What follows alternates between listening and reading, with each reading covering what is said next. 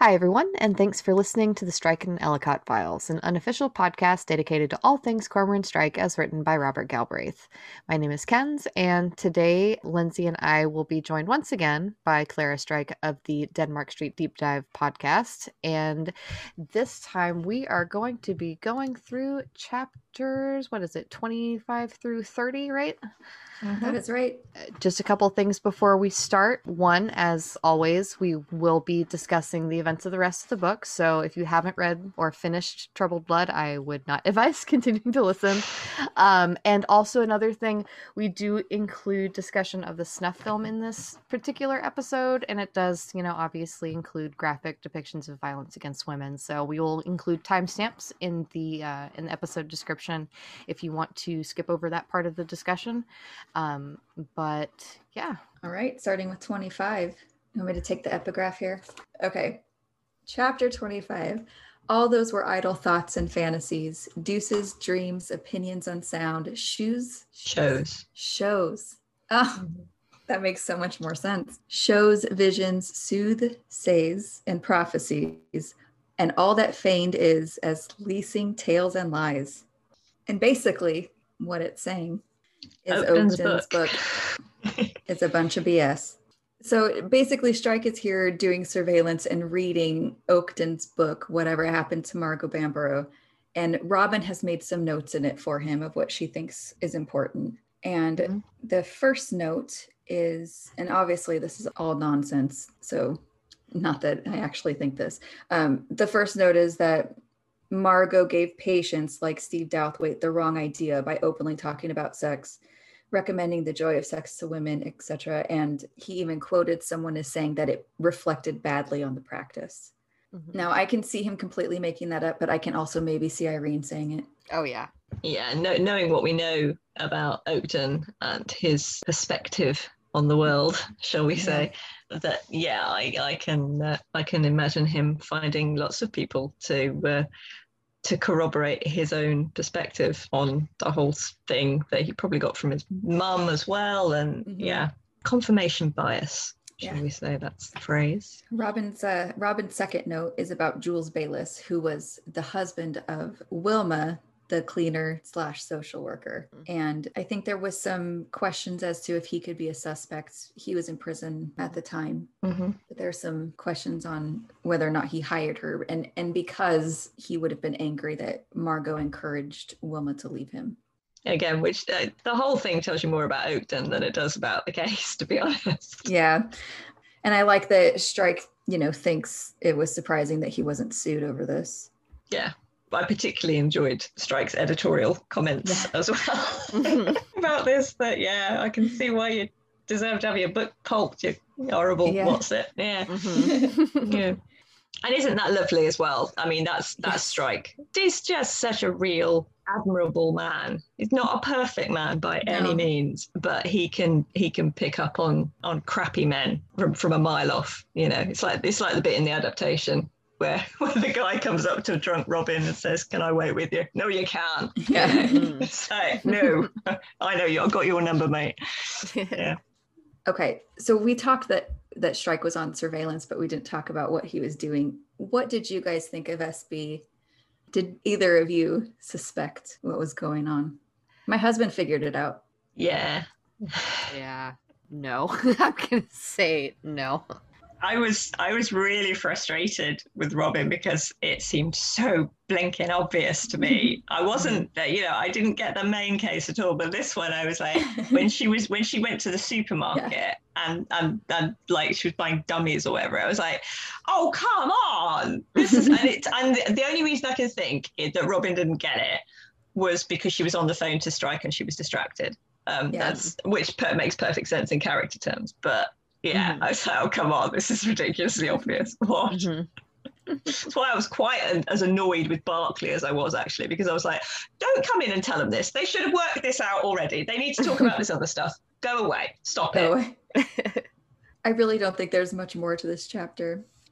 26. You go ahead. Sure. All were fair knights and goodly well beseen, but to fair Britomart they all but shadows been. The connections to the Fairy Queen are just so good. I just love them so much. They're really satisfying, aren't they? Mhm. I They think really that's, you know, of all the epigraphs that I've looked at as I've gone through the books fairly systematically, I've really enjoyed these ones because she's very clever with them. And I loved your interpretation here. Robin only cares about this guy right here, basically. This is really a nice recap for them, just hanging out in the office, going over their cases, even though poor Strike is in denial about him having the flu. He's poorly bad. He's poorly bad. That he is. He is. Sorry, it's very Midlands. I felt so bad for him, especially in the audiobook. Clara, I know you've listened to the audiobook probably as much as Lindsay and I have, but the croaking and the wheezing whenever he's talking to Pat, poor thing. I was like, yeah, it's painful, isn't it? You can what? Yeah. And yeah, if Morris would have just stayed home. Yeah, what an asshole. Yeah, absolutely. Barclay has him right down, doesn't he, there? Morris is an arsehole. We all say, amen. Amen. It's really hard to read about people being sick and out and about in our current time. I know.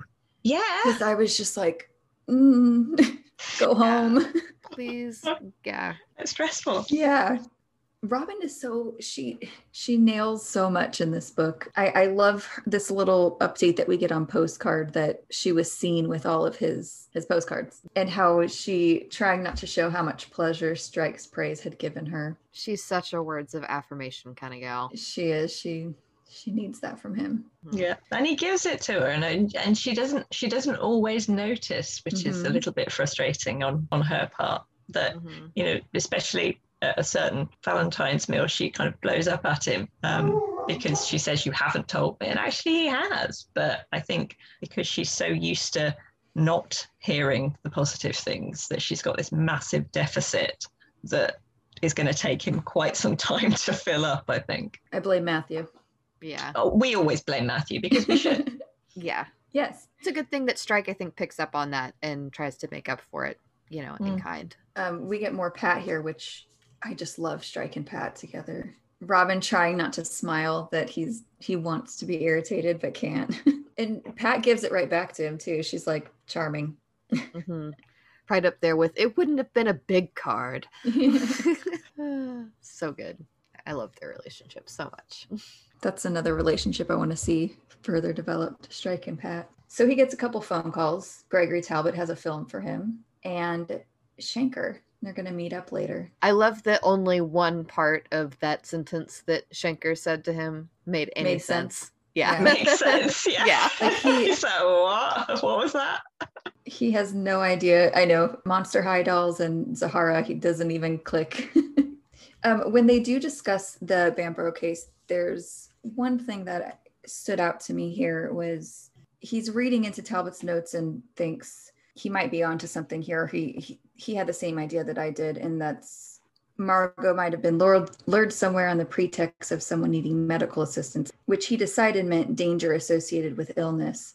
And it's one of those other things where they're so close because they're just slightly off. There is danger associated with illness. They're just not seeing that it's the person who's causing the illness and not the person coming in. Yeah, there's this section here that, and this ties into the whole Strike's reticence about looking at the supernatural aspects that actually hampers him here. So he's recognizing that actually Copper's instincts are fairly sound, even through all the nonsense overlaying it. This bit here, I'm going to read it because it's yeah. So.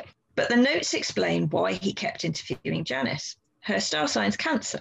Cancer is Capricorn's opposing sign, and Cancerians are psychic and intuitive, according to Talbot's notes. Talbot concluded that, as a Cancerian, Janice was his natural ally against Baphomet, and that she might have supernatural insights into Baphomet's identity, hence the dream diary. Even more significant in his mind was that Saturn, Capricorn's ruler, Robin hid a smile behind her mug of tea. Strike's expression, as he outlined these astrological phenomena, would have been appropriate to a man asked to eat a week's old seafood. Was in Cancer on the day of Margot's disappearance. From this, Talbot deduced that Janice knew or had contact with Baphomet, hence the request for a list of her sexual partners. Now, he's read that. Now, he already knows that according to what Talbot had written, that he thought the murder was a Capricorn. And he's got here the woman that he kept coming back to interview saying that Capricorn was in Cancer on the day of Margot's disappearance. And the woman he keeps coming back to interview is Cancer. So Capricorn's in Cancer, and he keeps coming back to interview this woman who is Cancer, who is Capricorn on that day that Margot disappears. It's right there. He's actually got the clue that could solve the entire case, but because of Strike's prejudice against looking at any of this with an analytical eye, he's missed it completely. But it's right there, and it's like, oh my god, that you could solve the entire case right there. There we are. That's great. I've never noticed that. That's awesome. Mind blown. Yeah. Well, it makes this next bit I was going to point out much less interesting. Oh, sorry. No, I'm just kidding. That's great. I'm just kidding. No, I just thought it was, again, pointing to what a great liar Janice is when they talk about Charlie Ramage and that Robin had confirmed that, no, it wasn't Margot, it was a different woman. Janice definitely wouldn't have confused the two women, would she? Unless she was lying. Yeah. And then Strike's frowning so deeply, thinking about having to talk to Irene again, that Robin asks if he's in pain. Doesn't he say somewhere, like, I had really hoped to never speak to her again? Mm-hmm. You want to talk about what you put? Oh, yeah. See, this is adorable. Now, you know, I've made it plain that I'm not I'm not a massive clue hunter here. I'm all about the relationships. And Robin's care for Strike here is absolutely gorgeous. So she can see he's ill. We can see he's ill, but she picks up on it. And the first thing she does, because she's Robin and she cares for him, is that she offers him tea. And he refuses. He's like, he kind of like, in a very man-flu blokey way, says no, because he wants to focus on what they want to talk about. And then when Shankar phones, not only does she immediately respect his request for a boundary there, that he says, he doesn't need to explain. He just says, can you give me a minute? And she does. She's not arsy about it. But when she returns, she's brought him tea that he refused earlier. And he takes it, and there's no sense of, I didn't want this, because he knows he does. He knows, but she's doing it because she cares for him. She's doing it because she's looking after him, because as per the epigraph, you're the one that matters to me. So it's gorgeous. It is. Here's my final thought for this. I know that he's sick, but what was he thinking? He's been told about this film, okay? He's been told that Greg Talbot thinks it's a dirty film, is I think what he says. Mm-hmm. Why would he say, Robin, come back and let's watch this together? I was thinking that whenever I was listening to this again, like, I'm really glad, though, that... Oh, yeah. Obviously. But even if that's all it was, why would he think... Let's watch dirty movies together. Yeah. Well, to be fair, I think it's evidence, isn't it? So I mean, but it's it's a little bit awkward to watch. Yeah, let's watch a dirty movie with your best mate. This is fine. And the person you're trying to pretend like you're not in love with. Yeah, I mean, I've got to say, I'm all about seeing the romantic elements of things, but I can't say that would occur to me. I was just, what are you thinking, dude? There's definitely a what are you thinking. Yeah, I'll give you that. Mm-hmm. All right, let's do 27. Yeah, I guess I'll do this one. Sure. His name was Talus, made of iron mold, immovable, resistless, without end, who in his hand an iron flail did hold, with which he threshed out falsehood and did truth unfold. I just got to this part of the Fairy Queen. I met him for the first time. Yeah. In the version I'm reading, he's called Iron Man, which is kind of funny. So Talos, or Talus, as it's written in the epigraph, is from Greek myth, and he was a massive, big statue, and he had a kind of vein almost running through him that was his only weakness. It was big, made of metal, and if you could get this plug undone on his ankle, he had exactly the same weakness as Achilles. He had an Achilles heel, that's the way you could destroy him. And the Fairy Queen actually has him slightly different. He's got this flail whacking the truth out of people, which is presumably why Rowling's used the Fairy Queen element of that, because the actual original Greek creature, he actually heated up rocks, hugged them really, really tight, heated them up and threw them. That's how he kind of kept people away from the island where he was.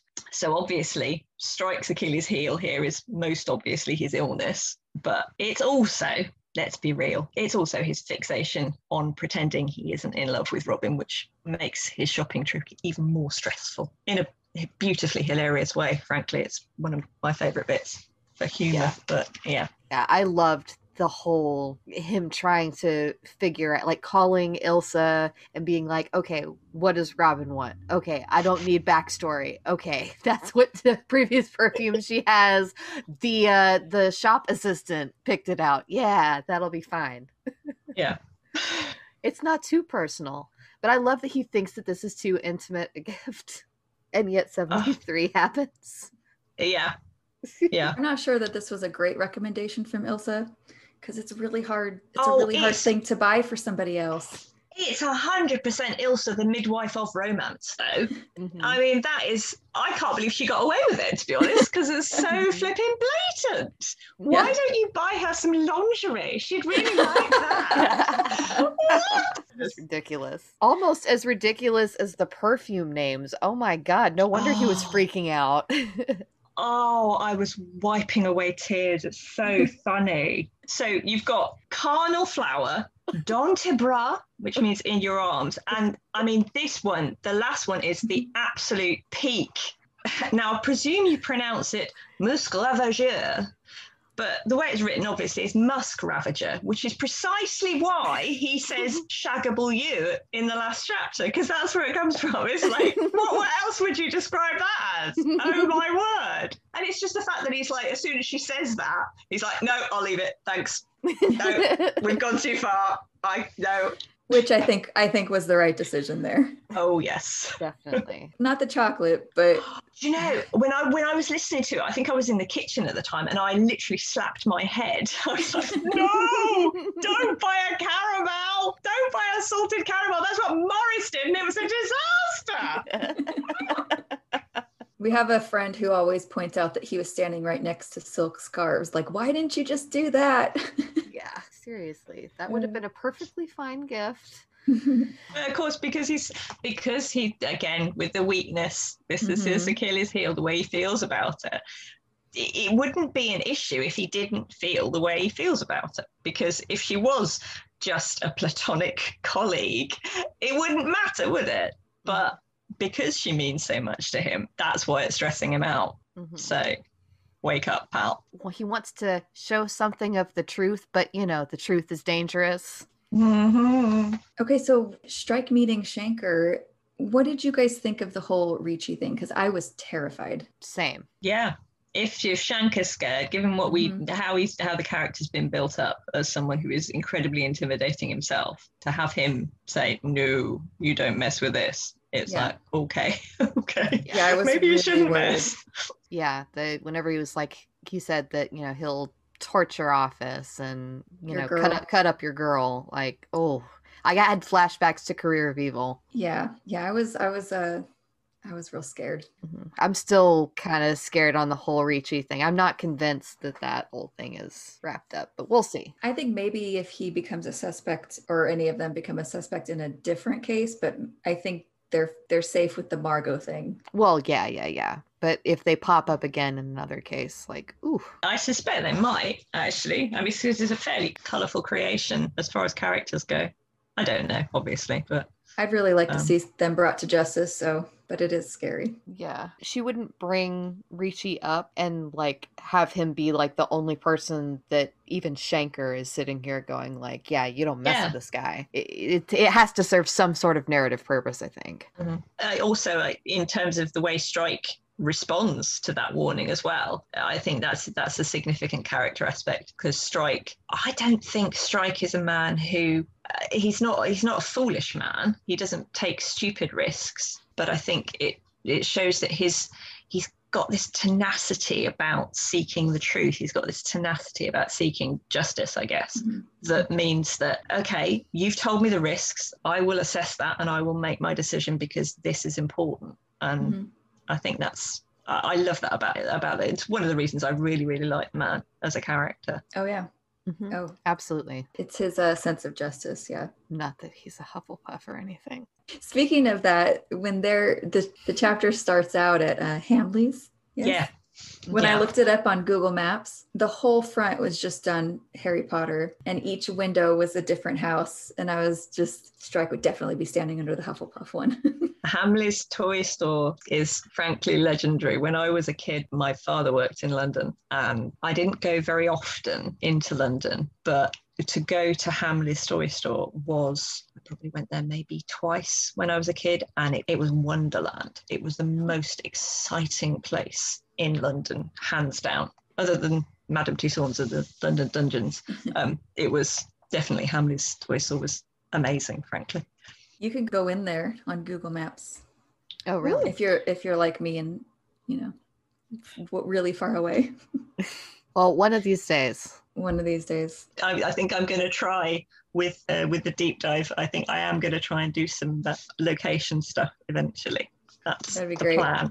Yeah, that would be quite cool. One thing, speaking of locations, that I did for this page on Strike Fans was obsess over the Nerf guns, because the assistant tells him that it's the most popular toy. So I found like a Nerf gun website and looked up what would be the most popular Nerf gun in 2013, and I found it. And I put it on there. Oh my God. Dedication. Yeah, I mean, obsession. It's fine. Those are the little things I like to obsess over. Mm-hmm. Okay. 28. Some of these are pretty short today. Okay. Chapter 28. Greatly thereat was Britomart dismayed. Nay, in that stound wist how herself to bear. Poor Robin in this chapter. I have watched that DVD that Robin gives Strike, and I have to say, of all of the things that you could have on while you're ill, it's a good concert to have on in the background. I had it on while I was working, and it's actually really, really awesome and kind of hard to find. So Robin went like out of her way to find those concerts, and just how sweet is she? Robin is an angel. She's adorable. Mm-hmm. But yeah, she's having a hard time here. Mm-hmm. Upset with Strike's gift. Yeah, I read this through a number of times, and I mean, I actually like Linda. As I like her better in the books than I did on telly, actually. But I do too. Reading her kind of, it's described as a monologue. When she's talking to Robin, and she's just splurging everything at her, and it's really frustrating actually, because I'm thinking, Linda, come on, why do you think this? She's the one that's dealing with this, not actually you. Why are you? Take a step back, take a breath, please, because I could just feel how intimidated and stressed out Robin was. It was very, very hard to read, actually. Yeah, she's overwhelming. And that last line really kind of underlines that, facial muscles aching from all her forced smiling, she closed her eyes and allowed herself the luxury of exhausted misery. Yeah. And it's so she has to put on this happy face because she's expected to react to the baby the way they want her to. And poor thing. She's like at a loss for things to say aside from... She's gorgeous. Poor thing. She just feels so awkward. She's just been dumped on all of this stuff about Matthew and all this anger. And then it's like, here, be so happy. Yeah. It's a lot.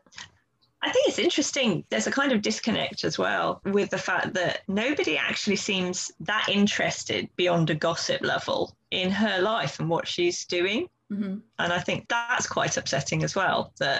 Well, let's talk about all the disasters in your life. Let's lay them all out right in front of you and slap you over the head with them. And then we're going to present you with this perfect, lovely baby with everyone's going to be cooing all over, and it's all lovely. And expect you, in the midst of all this misery that we've just reminded you of, to have a smile plastered on your face. There's a weird disconnect there. You'd think that if people were reminding you of all the horrible things, that they would accept that you wouldn't be the life and soul of the party, but you're still expected to be focused on something else. It doesn't seem to be very thoughtful of her family at that stage. No, definitely not. Well, we'll get more of it in chapter 30, which is, I feel so bad for her in that chapter, but I'm getting ahead of myself. Let's do chapter 29 first. I'll do this one. Thus warred he long time against his will, till that through weakness he was forced at last to yield himself unto the mighty ill, which as a victor proud gan ransack fast his inward parts and all his entrails waste. So a lot of puking. Puking, yeah. Yeah. But I like that you pointed out, Clara, that it's just also everything else he's battling. Yeah, the what I wouldn't say highlight. That's not the word I mean. I mean the climax is obviously the throwing up, but it doesn't come in a vacuum, does it? It's although that would be fairly disgusting, wouldn't it? Throwing up in a vacuum. No. But it's like it's the culmination. That's the word I'm looking for. Culmination of all the other stuff that he's had to deal with. Ugh, it's not a great Christmas for him. No. And Lucy acting like he got ill on purpose so that he couldn't visit. Yeah, I was a bit disappointed in her reaction there. I mean, not surprised, but disappointed. She's such a little sister. She really is. I mean, she's got serious little sister energy, I'm afraid. I don't have one. I have little sister, and actually she's lovely. She's nothing like this, but I'm just, in terms of, she's gonna be mad at you now. Archetypes. That's what I'm talking about. Archetypes. But Pat, oh, bless Pat, right? Yes, 100%. Pat to the rescue. He really needed that. The fact that she went all the way, like out of her way to get him some soup, just and she has the projector, like, Pat is awesome. Can we just get a round of applause for Pat? Yeah. Like, she's awesome. And can we just really appreciate how I really think they're going to get along eventually, because she's so competent, and we know he likes his competency, don't we? We sure do. So, you know. And I think his feelings about it were so nice that he's, felt quite pathetically grateful. And then even later, the memory of Pat's kindness became this Christmas morning still more touching in retrospect. I like the fact that she's not their relationship is not remotely sentimental, but it's very English, actually, that we can be quite antagonistic to people that we like. And I think, especially when there's a growing likeness, as there is, I think between Strike and Pat, that there's a sort of sparring thing. And I think the sparring thing will remain, but actually I think eventually it'll become quite affectionate. So we get another text from Charlotte. Are you with someone you love? Which such a low blow for where he's at. She is just such a horrible, manipulative little harpy. I hate her so much. Tell us how you really feel, Kens. She is the worst. Oh my God. But this is a really important contrast moment from the chapters we were looking at before, where he's having his burgeoning moment, and he's thinking about all those lovely memories he's got of lovely birthday with her and all that stuff. What he's doing here, though, is he's deliberately forcing himself to think about a time with her that wasn't nice and that actually was reality, so that he doesn't get sucked down into that infection that he calls it so often, of thinking that this was love and this was the only thing that he was worth, and all that really hard stuff that he's actually trying. This is real growth. This is a really healthy moment for him, where he's actually looking at the reality of their relationship, and he's remembering the awful time when she came down to Cornwall and there was a big fight, and I presume that's where Polwarth got the whole Milady Berserko thing. And that's a really, really positive thing, I think, for him. And again, I think that shows the trajectory in the whole of Troubled Blood, of him actually starting to face up to his relationship with Charlotte and the reality of it, and come to a better place at the end. And I really think he's well, I wouldn't say he's 100% there by any means, but I think he's done quite a lot of work, and this is part of it. Yeah, that's written really nicely. It would be so easy to answer, so easy to tell her he was alone, ill, unsupported, and then he'd come such a long way to a place of lonely security against emotional storms. Just, it's one of those growth sort of moments. Definitely. Yeah, so proud of him. I love the way that J.K. Rowling tells us things through emails between the two of them. It's really effective and recapping, and there's so much information. It's very neat. It's a very neat. I mean, to be honest with you, I'm going to say something slightly controversial here. Ooh. I do think that Troubled Blood as a book could probably have benefited from a little bit more ruthless editing. So it's already quite sorry. I'm totally kidding. Hand hand my strike fan card in, yes. I mean, I love it. Don't get me wrong. I mean, it could be the size of 3 bricks instead of just the 1 brick, but there's so much in it that I think she's had to be a little bit creative with how she gets a lot of this exposition in, because otherwise you would just have reams and reams and reams of conversation and not cute little conversations about astrology and let's make fart jokes. Right. It's like, let's talk about Douthwaite doing this and doing this and doing this and doing this until the reader's going, oh, please, I don't care anymore. You know, so yeah. So I think she's done it very creatively, to be fair. For the record, I agree. Probably could have used just a smidge more editing. You get out too. I'm just kidding. Oh man. Even me. Damn. No one's safe. Okay, but look, if I say chapter 73 was a date, will you be okay with it? I'm totally kidding. Speaking of the email though, let's see. Most interesting bits. Death of a Scorpio. Talbot seemed to think it suggested somebody died and that Margot may have found that death suspicious. He's definitely onto something there. Yeah. And I like this bit. Again, they're so close but completely backward. And as a friend / neighbor of Douthwaite's, Janice might have had her own suspicions about him. Just so funny because it's the exact opposite that's true. If he'd have actually properly assessed, I keep laboring this point, but if he'd actually properly assessed the evidence in front of him, he would have got that. I really liked this bit. It's a good little bit of, I'm not sure if you'd call it misdirection, but the whole, Strike watching the film and then throwing up afterwards. You know, you think it could be because of the out-of-date chicken, but it's actually because of the chocolates, and you don't even think anything of it. Well, I mean, I thought it could also be because of the film itself, so you don't really know what's happening. Yeah, it's just it's interesting how that's all, you know. It's layered, isn't it? It's very much a cleverly layered piece of everything converging, so that you miss the clue, because actually there's a rhetorical technique called the dead cat.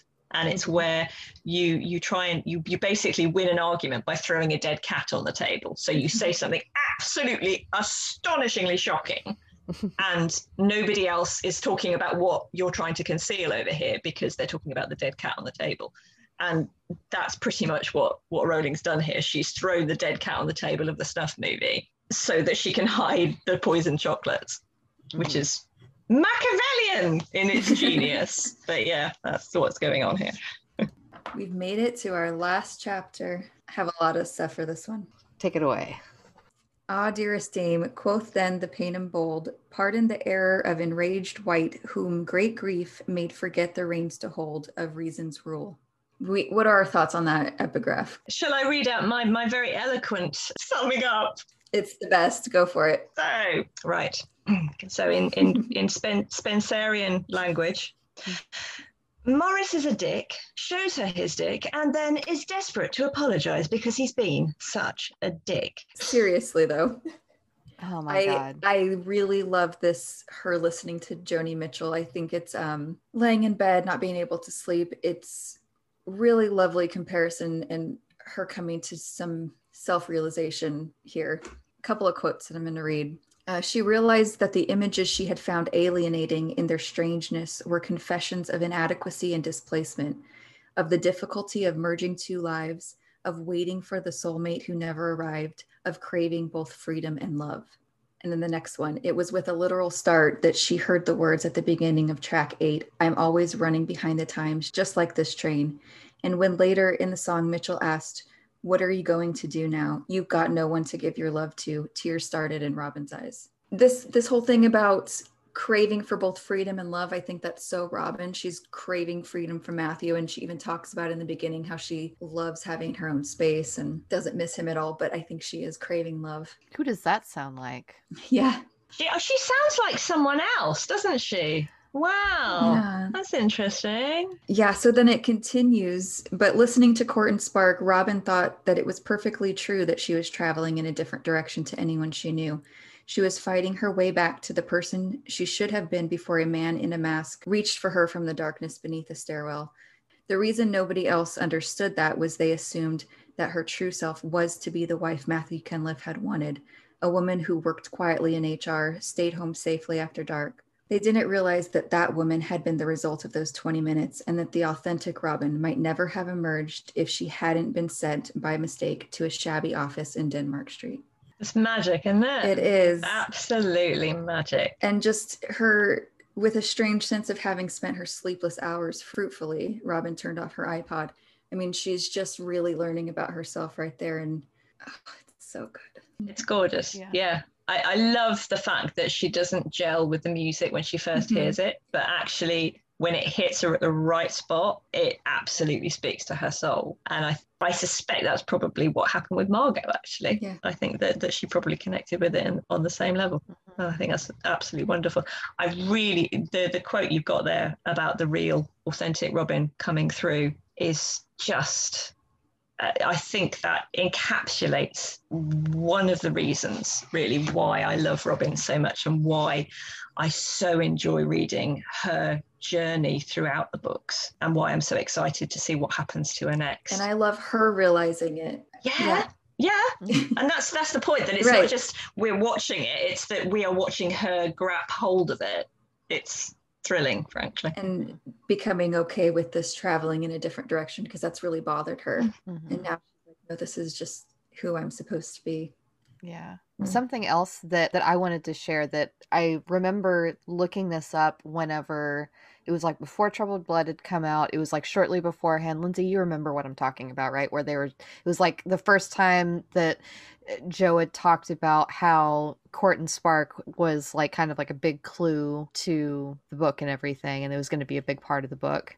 So I decided to look up, because I'm not like a huge Joni Mitchell fan. I mean, I like her stuff, but like I'd never really given Court and Spark a listen.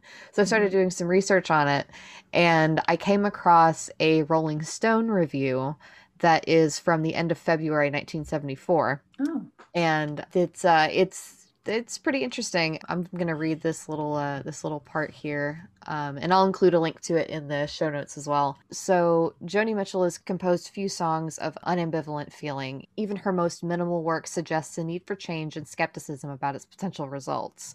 On Court and Spark, she's elevated this tendency into a theme. No thought or emotion is expressed without some equally forceful statement of its negation. The actual opposites of Court and Spark, the thrill of courtship modulated by the fear of emotional commitment, suggests a series of choices that Mitchell touches on, passes through, and defines with astounding compression. The alternatives of love and freedom, trust and paranoia, security and rootlessness, concern for herself and for others, compromise and pursuit of perfection, and even sanity and insanity. So, just something interesting. Just something interesting, she says. Yeah. She reads that and then she says, just something interesting. Just something interesting. What? I know. That was amazing. I thought that was really cool. Yeah. Whenever I looked that up before the book came out, I was like, ooh. It's pretty cool. I was hoping that there would be clues in there, and yeah, I thought that was it's really interesting to go back and read that article, and reading back on Robin, listening to Court and Spark for the first time. So when she sees Strike's name on her phone, she's really, I think we've talked about this in a few episodes back, but looking for that returned sign of friendship, because she wants more personal, and he's like all business right now. I mean, I don't blame him, he's sick. But do you guys think that her family not asking about work is somehow tied up in this taboo of not asking about Strike? Yeah, I think they still could be hesitant to talk about it because of the Ripper stuff. I think that that's still something that's very much on their minds. Well, understandably. I mean, not, It would be kind of weird if they, didn't. So. Yeah, I think there's a heavy element of not really understanding. I mean, they didn't really understand why she wanted to do what she wanted to do when she was younger. Anyway, she'd talk about investigation and stuff, and she'd get teased about it by her brothers, which is a very brother thing to do, I guess. But by the same token, I think there's an element of her always having to push her view of herself in like what she wanted to do anyway, I do get the sense that they're not hugely keen on finding out about it, really. So I do think there's a concern element because she's been put at risk. And I do think there is an aspect of awkwardness about certain things they've heard about strike and so, or assumed about strike at least. But I do think there's frustratingly, for me, I think that there is a slight lack of wholehearted support for her in what she's choosing to do, which is a shame, really. Mm-hmm. Something that I was just thinking about was in relation to that question was, I think that it might be just because a few paragraphs above where Robin gets the email from Strike with all of the information and everything, and Linda's like, oh, you're getting an email from him on Christmas Day. And then it says, and Robin realized in that instant that Jeffrey, her ex-father-in-law, must have been spreading it around Massam that if Matthew had been unfaithful, it was only after being heinously betrayed himself. So, yeah, if everybody is still believing that, Robin's been sleeping with Strike this whole time, then, yeah, I guess that could make it a little bit awkward if you're talking about work, because then it opens up a whole can of worms that I don't think anybody really wants to address. And Robin is so not ready to talk about Strike with anybody because she's not even ready to talk about it with herself. Yeah, no kidding. What would she say though? And that's the other question, isn't it? It's like, if they did actually bring any of this stuff up, what would Robin say at this point? And I think we have our answer in the fact that she spends Christmas on her phone, getting drunker and drunker and drunker, talking to Morris the Dick. Literally. What you just said there, it reminds me of this quote when she says she knew exactly what impression she was giving Linda, but she had her pride. Perhaps there was no shame in being single, but the pity of her family, the thought of Matthew and Sarah walking through Massam, everyone's suspicion of her and Strike, and the fact that there was nothing whatsoever to tell about her and Strike, except that he thought he'd better start taking over some of her leads because she got no results, all made her want to clutch to some kind of fig leaf to her threadbare dignity. It's that, and that there was nothing to tell. Why is she cheesed off about this? Because she saw Strike's name on her phone and he just wanted to talk about work. He didn't want to talk about the fact that I love you. Oh my God, I love you. And I love you too. Absolutely. She's frustrated because, and she can't even face that. Yeah. It's slipped in at the end of the little catalogue of misery. It's like, oh, and guess what? Just to add insult to injury, he really isn't calling me up because he loves me and to tell me he loves me and stuff. That's really annoying. And yeah. That was a bit that she's so revealing. Yeah, that was a bit that I didn't see at first, but upon rereads, it was like, oh, and that there was nothing to tell. This is the main mystery of the series. How Robin and Strike feel about each other is something we will never know.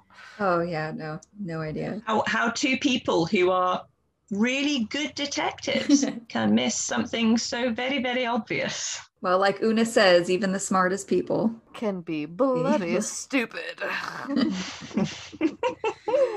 Bless them. Okay, let's talk about the gift that Robin gets from Linda, and this is this perfume I have washed.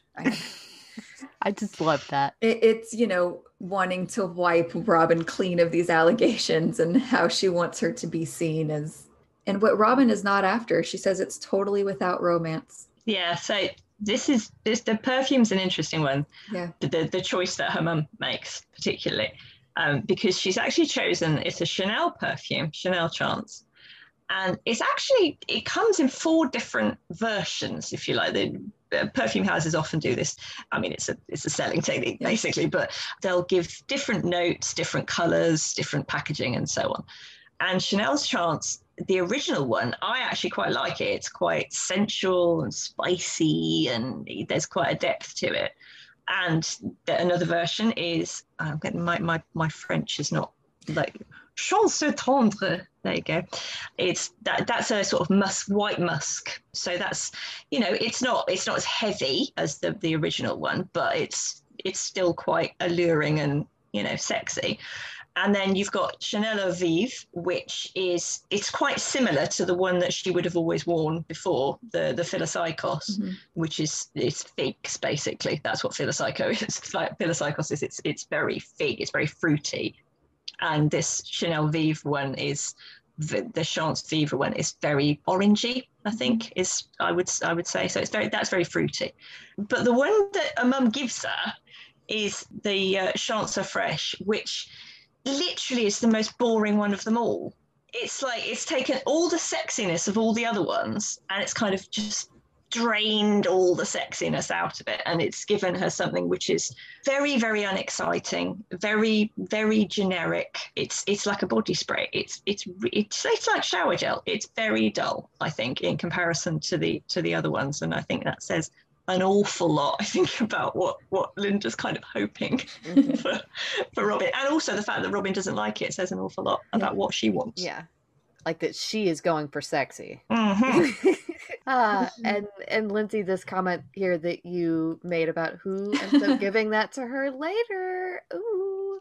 I don't know. It's a mystery. Yeah. This whole, God, the perfume. Yeah, I love the perfume bit. The perfume thing in this book is just so good. Oh, it's such a good strand for humor, for romance, for thematic stuff. It's a genius piece of storytelling. It really is. Speaking of genius storytelling, Morris. I knew that this was not going to end well as soon as it started. It's like, oh no. Don't drink and text, I think is the big takeaway here. Yes. Uh-oh.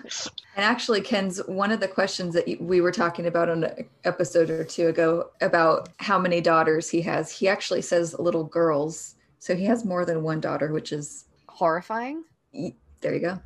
Yep. I can't work out, and I suspect this is because I don't have a penis, how he got to, I mean, you can kind of see where it's going if you have met people with penises like that, but I can't understand how he got to this sort of like fairly silly conversation to all of a sudden thinking, this is a good idea. She's mentioned bed, I must take a picture of my erect penis. The obvious next step in this conversation. I just don't know how you get there. But like I said, I don't have one. So yeah. He kind of has already been inappropriate where when she's saying, I have to go play Pictionary, he's like, draw a penis. I don't know why you say that to your boss. Oh, he doesn't think she's his boss, though, does he? I know. Yeah, not at all. No. She's the secretary. Clearly. It doesn't matter. He can be as inappropriate as he likes. Horrible man. He is. And his response I hate even more than actually sending the picture, right? Because it's just so manipulative and awful. And he's going to make her feel bad. Like he deserves some sort of sympathy here. Well, I think what's so astonishing is that I actually don't think he's being deliberately manipulative there. I think he actually does think that. So thinking forward at the, chapter 58 and thereafter, when he's a complete pillock, and when he turns around and says to Strike, oh, you're thinking with your dick, you want to keep her on because of this, right. Like there's any possibility that he's going to get rid of her. I don't think he's deliberately being manipulative there. I think that's how he's thinking. But he sent her this picture and she hasn't responded with, oh, wow, that's a beauty. And he's horrified because he's thinking to himself, oh, no, what have I done? And all the consequences are going to fall on me and everything. Do you know what I mean? He's not thinking, oh, how do I get out of this consciously? He's right. Suddenly seeing himself as terribly put upon. He's an asshole. Yeah. He's such an ass. And she compares it to Matthew when she finds out that he was cheating. Because he did the same thing. You did something wrong, and yet, oh no, poor me. And then what was it about her that made men demand that she keep their dirty secrets? Yeah. Oh, God. Robin. There was a bit here in the midst of all of this horrifying ridiculousness with the dick pic was, since Robin has gone outside, you could see the neighbors' heads bobbing behind their kitchen blinds. The Ellicotts were providing rich entertainment this Christmas, all right. First a new baby, then a shouting match about a penis. So it gave me a little chuckle there in the midst of being horrified for Robin. It reminds me of Pride and Prejudice, actually, and Mr. Bennet saying we provide entertainment for our neighbours and they'll provide entertainment in turn. it's very small town, I think. I had one final thought here in that I've never seen Robin more like Strike than in this chapter. She's funny. I mean, the way she, suggesting alcoholic breast milk and just all of her drinking to deal with her family, she very much reminded me of him in this chapter, and I thought was really funny. Yeah, I think in essentials they are actually really quite similar. Yeah. As much as they complement each other in their differences, I think that's why they work. It's so nice that in this chapter she has also come to terms with something about herself and learning who she really is. And also in this chapter we see her being this kind of person. So it's great. Yeah, and it's those boundaries again that we mentioned earlier with when she's cut off the call from Tom. Mm-hmm. It's she gets this picture, and she's not cowed, she's not intimidated, she's not shrunk down. I mean, I remember getting things like that and being like, oh, completely blindsided by it.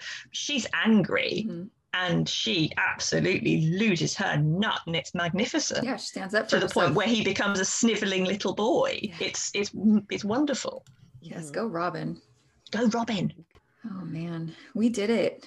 Thank you so much for coming and staying up late with us. It's been an absolute joy. I've loved every second. All right. Well, I think that'll do it for this episode. Thanks so much for listening.